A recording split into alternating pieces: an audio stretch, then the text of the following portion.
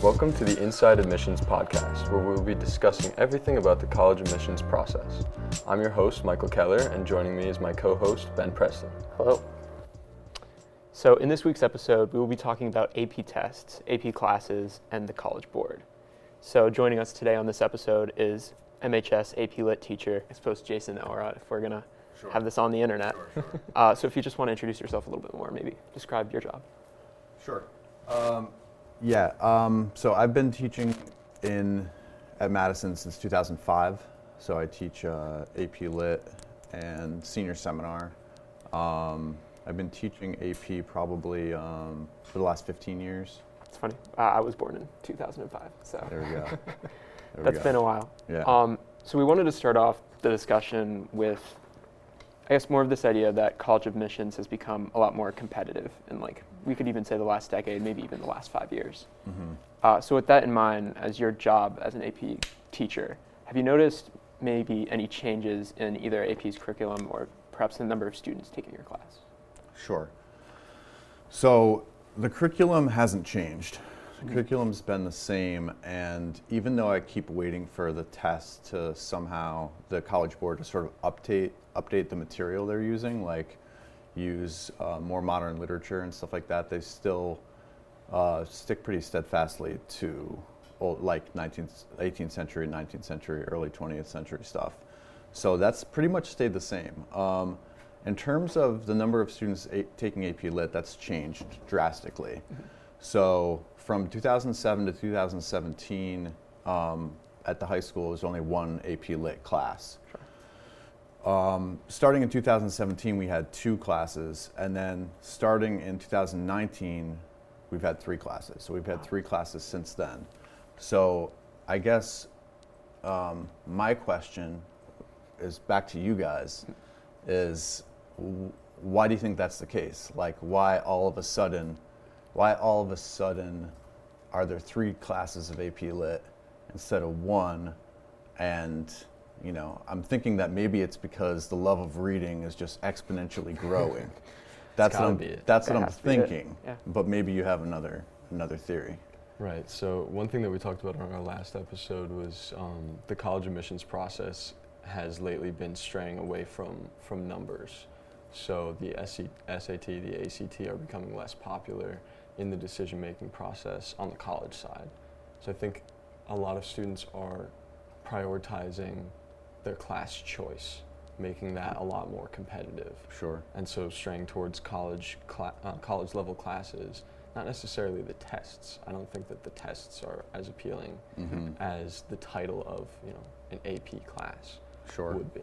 Exactly. I remember going to college information sessions, and they'd always show this graph, which is, they usually did it with X's, where it would be most considered to least considered, and it would be different subjects. Mm-hmm. And I recall, like, the big ones being like grades and like your actual transcript, then like extracurriculars, and then class rigor was a big one. Mm-hmm. And on these X's, it seemed even now more institutions believed that your grades even mattered a little bit less than the rigor of your courses. Sure. So showing a college that you're able to succeed at a high level, and I guess AP, or taking an AP class proves that in that sense. So maybe for us, especially if, you know, you're a student not submitting test scores, maybe taking an AP class is a little bit more of a boost to your application. Sure. Yeah, no, I think it's a great point. The other thing just about that sort of like expansion, I mean, there's always been this question of, is it a matter of like, are we somehow, by letting 3 times the number of students into these higher level classes, are we somehow compromising, right, the standard that we're holding students to and stuff like that? I don't think that's necessarily the case, and I think that like allowing access to like a greater number of students, I think is really important. And if you were to take that line of thinking that allowing more students in would be maybe detrimental to how students do overall in terms of on the test, like are there, like, you know, say now,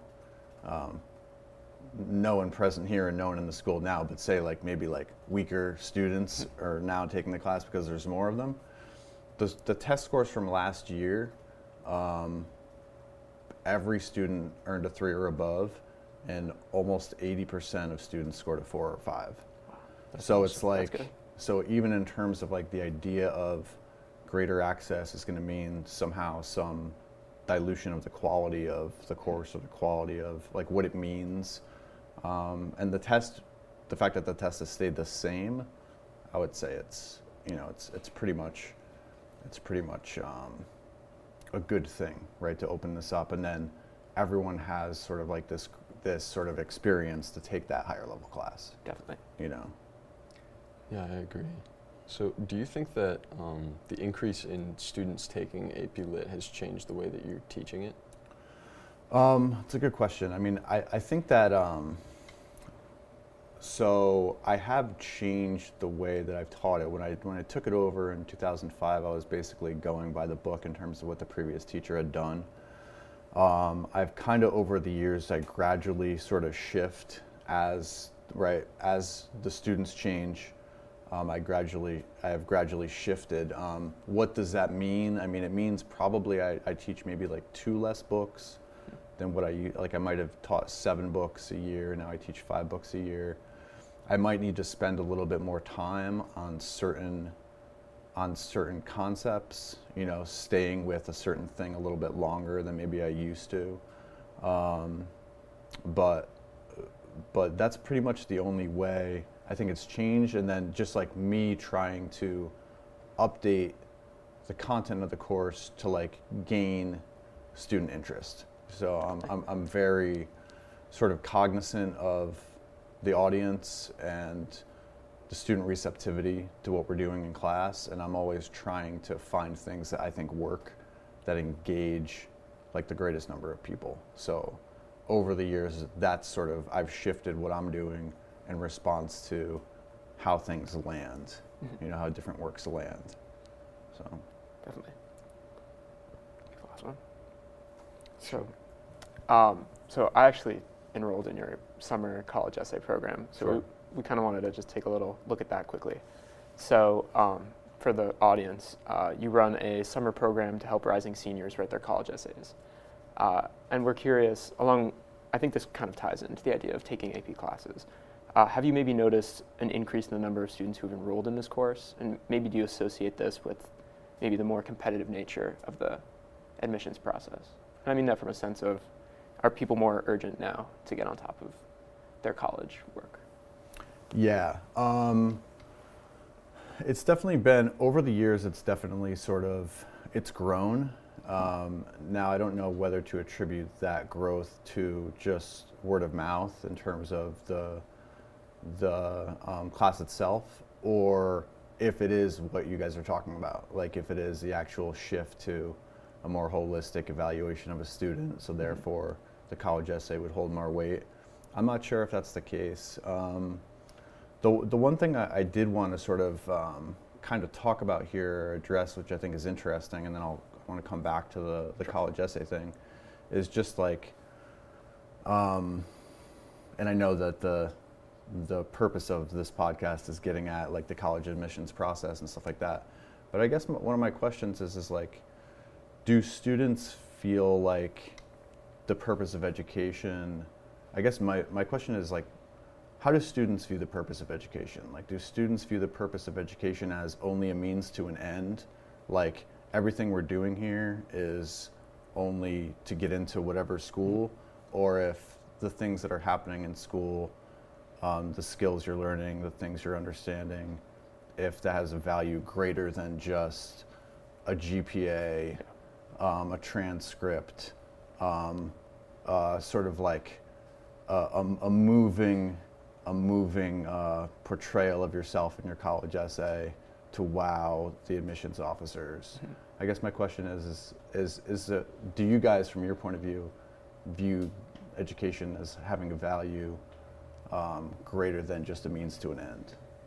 I think it's highly individual. Exactly. I think a lot of people get caught up in like tunnel vision into that GPA grind where you go through the motions of completing your assignments, studying, learning the material, but not appreciating it for the sake of learning, but appreciating it for the sake of, getting an A on that test. And I think personally, as I've gotten older, I think I've strayed away from that. I think especially in my senior year, I realized, now that I'm accepted to college, what can I do now so that I am most prepared for it? Right. I think that keeping those numbers up isn't preparing me for my college experience per se, or really beyond that. I think that what will prepare me for life at this point is actually taking the time to value this education, to get the most out of my classes and the input from my teachers as well. Yeah, I mean, I definitely agree with Michael, and I'd say from personal experience, I definitely at many points felt like high school was almost like a means to an end to eventually get to a college admittance. Mm-hmm. But now that I think, at least throughout my high school career, I've wanted to structure my classes in a way where that I knew I would be taking the classes that would benefit me in the future, or at least prepare me to succeed later on. So in that sense, I think I tried to take it from a viewpoint of personal growth. Yeah. And especially now that I'm also now in college, or admitted to a college, I do find more value in the education, but I could definitely see there being a means to an end. Yeah. I think it's really interesting, like, just your responses, like, both of you, just in terms of, like, once the pressure's off, once you feel like this other thing is secured, then you can actually sort of be where you are and, like, stay focused on, like, what's going on there. I think that's also the benefit to, I think, a college education from somebody in high school is knowing that maybe, at least with high school, knowing that at some point you're going to, if you want to succeed, or at least we're told that we have to go to college. And I think once you're in college, then there's maybe this expectation that you have to prepare yourself for a career. Mm-hmm. So knowing that, maybe you feel more motivated to, I guess, really what it is learn how to succeed in that environment instead of learn how to succeed into college. Sure. So. Yeah, I'm glad that you brought this up, because I think if I could go back and start high school over again, I would look at it completely different. I would try to value my education a lot more than I would value test scores. But I mean, if you value that education and you really take the time to learn for yourself and not just as a means to an end, I think that everything else follows. Right. So, if you are going through a math class, you have to figure out how this will be important in your future. Yeah. And then you realize that that's important, so you learn it. And then since you know it, you'll do well on the test. Sure. So I think that ideally, like, everyone should think that way. But it's really easy to lose sight of that. Yeah. So, like, going back to, if I could go back, I would tell myself, like, really appreciate the learning opportunity and not the opportunity to make your transcript look a little bit better. Sure. Definitely. You've been in a position where you've been able to see the process change. Yeah. And I guess we're just asking, how has it changed from your viewpoint? Yeah. I mean, in terms of the, I guess there is, I think it is true. Like, I also do and have for years, like, tutored SAT, ACT, all that stuff. So I can definitely speak to the fact that, like, and I still do, like, tutor students with that material, but, like, it's not as many and it's not as intense as it used to be. Sure. That's definitely there. To speak about the SAT, I mean, if we're thinking about, like, SAT, the weight being on the SAT versus being, like, on the rigor of the transcript and, like, the AP classes and stuff, I think it does make sense to put the emphasis on the rigor of the course load, because the SAT is a test that takes whatever 3 to 4 hours, and it's this one snapshot, whereas with the AP class you're getting a snapshot over the course of the entire year. So I think it makes sense. That being said, I do think that there's a value in the SAT and the ACT, because those tests, in a sense, even though there's the time aspect of it, which disadvantages some learners, is still a snapshot of skill. So it does worry me. It worries me. It's not going to be my worry to have, but it worries me that if colleges are taking these students in and they don't know that they have, like, a certain reading comprehension level on the SAT, what's going to happen freshman year when those kids have to read more than they've ever read in their entire lives, you know, so. That's true, and I think additionally, like yes, there's like a reading comprehension level to it, but also problem solving. Yeah. Like you go into that test with no prep, and you won't do well because the test is testing actual math and right. reading skills, but it's also testing your test-taking abilities. Yeah. So I took an SAT course that was 2 weeks long, and a lot of it was not actually the content of the math problems, right. but how to narrow down the answer choices and, sure. and zero in on one choice that you think is correct. Sure. And same thing with English. You have to rule out certain answers before you can even really answer the question. And it's more of a strategy-based thing from my personal experience with it. Yeah. And then just to go back to the college essay thing, I mean, I think that it's true, like, you know, if we are thinking about the rise in interest in that being this idea of colleges are looking at a more like a holistic picture of the student, you know, I think that like the value, just to sort of like, you know, we talked about before like the value of an education versus like it being a means to an end. You know, I think the same thing sort of exists with the college essay itself and like writing a personal narrative, you know. So I think like the act of writing a personal narrative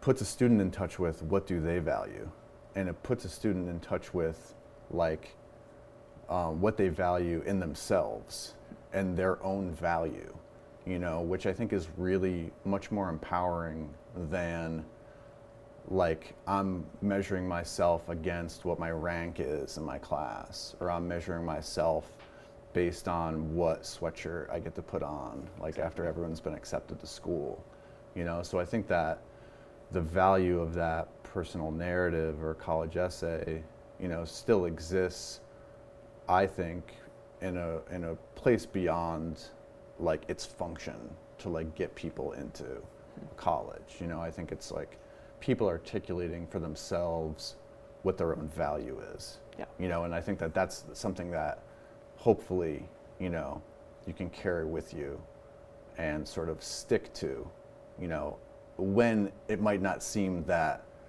the outside world is valuing you, right? And the way that could happen when, you know, whatever, school gets tough or life gets tough, you know. So just thinking about the extra purpose of that personal story.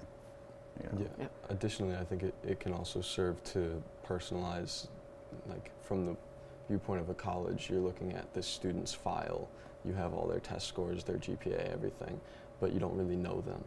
Yeah. So to get that personal story, I mean, if say someone's numbers weren't up to standard, yeah, you can see a personal story of maybe a difficulty in their life that's gotten in the way of that. Yeah. And it shows their strength through that. So I think that college is leaning towards that more holistic approach that we've been talking about. Yeah. It's reasonable, I think, because you really get the whole story behind a student. Yeah. Yeah. It's an emphasis on character. Yeah. Otherwise, I suppose test scores don't really, or even rigor to that extent, don't really Yeah. accomplish. Yeah, and to speak to Michael's point, like what I think is also really interesting about the college essay is that students get to tell a story that's personal and like it's not, and I think when it's operating at its best, it's not necessarily a matter of image control. Mm-hmm. It's not necessarily a matter of what I want people to see about me. It's really letting people in to see who they really are. You know, and I think like that type of stuff can both have a greater impact on an admissions, you know, on an admissions officer, you know, but it's also, I think it's a really interesting sort of thing where this is like it's a real, not to say that grades aren't real, because of course all the sweat that goes into you guys, you know, what you're earning as far as your grades, but it's not something that's like a resume or, you know, maybe your service hours or whatever things might be maybe more constructed, you know, for certain appeal, you know. So I think that that's another aspect of it that's interesting, is that it gives people a chance to kind of speak from the heart and like be real in ways that in ways that maybe, just there's no opportunity for that in other academic situations, Great. Well, I think with that being said, we might have to wrap up the episode. So thank you so much Sure. for joining us Yeah, for this yeah, one. It was great to hear everything you said, especially from your perspective, your unique perspective for that matter. Sure, thanks for having me. Great. Thanks for listening to this episode of the Inside Admissions podcast. Join us next week where we will talk to MHS seniors about their perspective on the college admissions process. See you next week.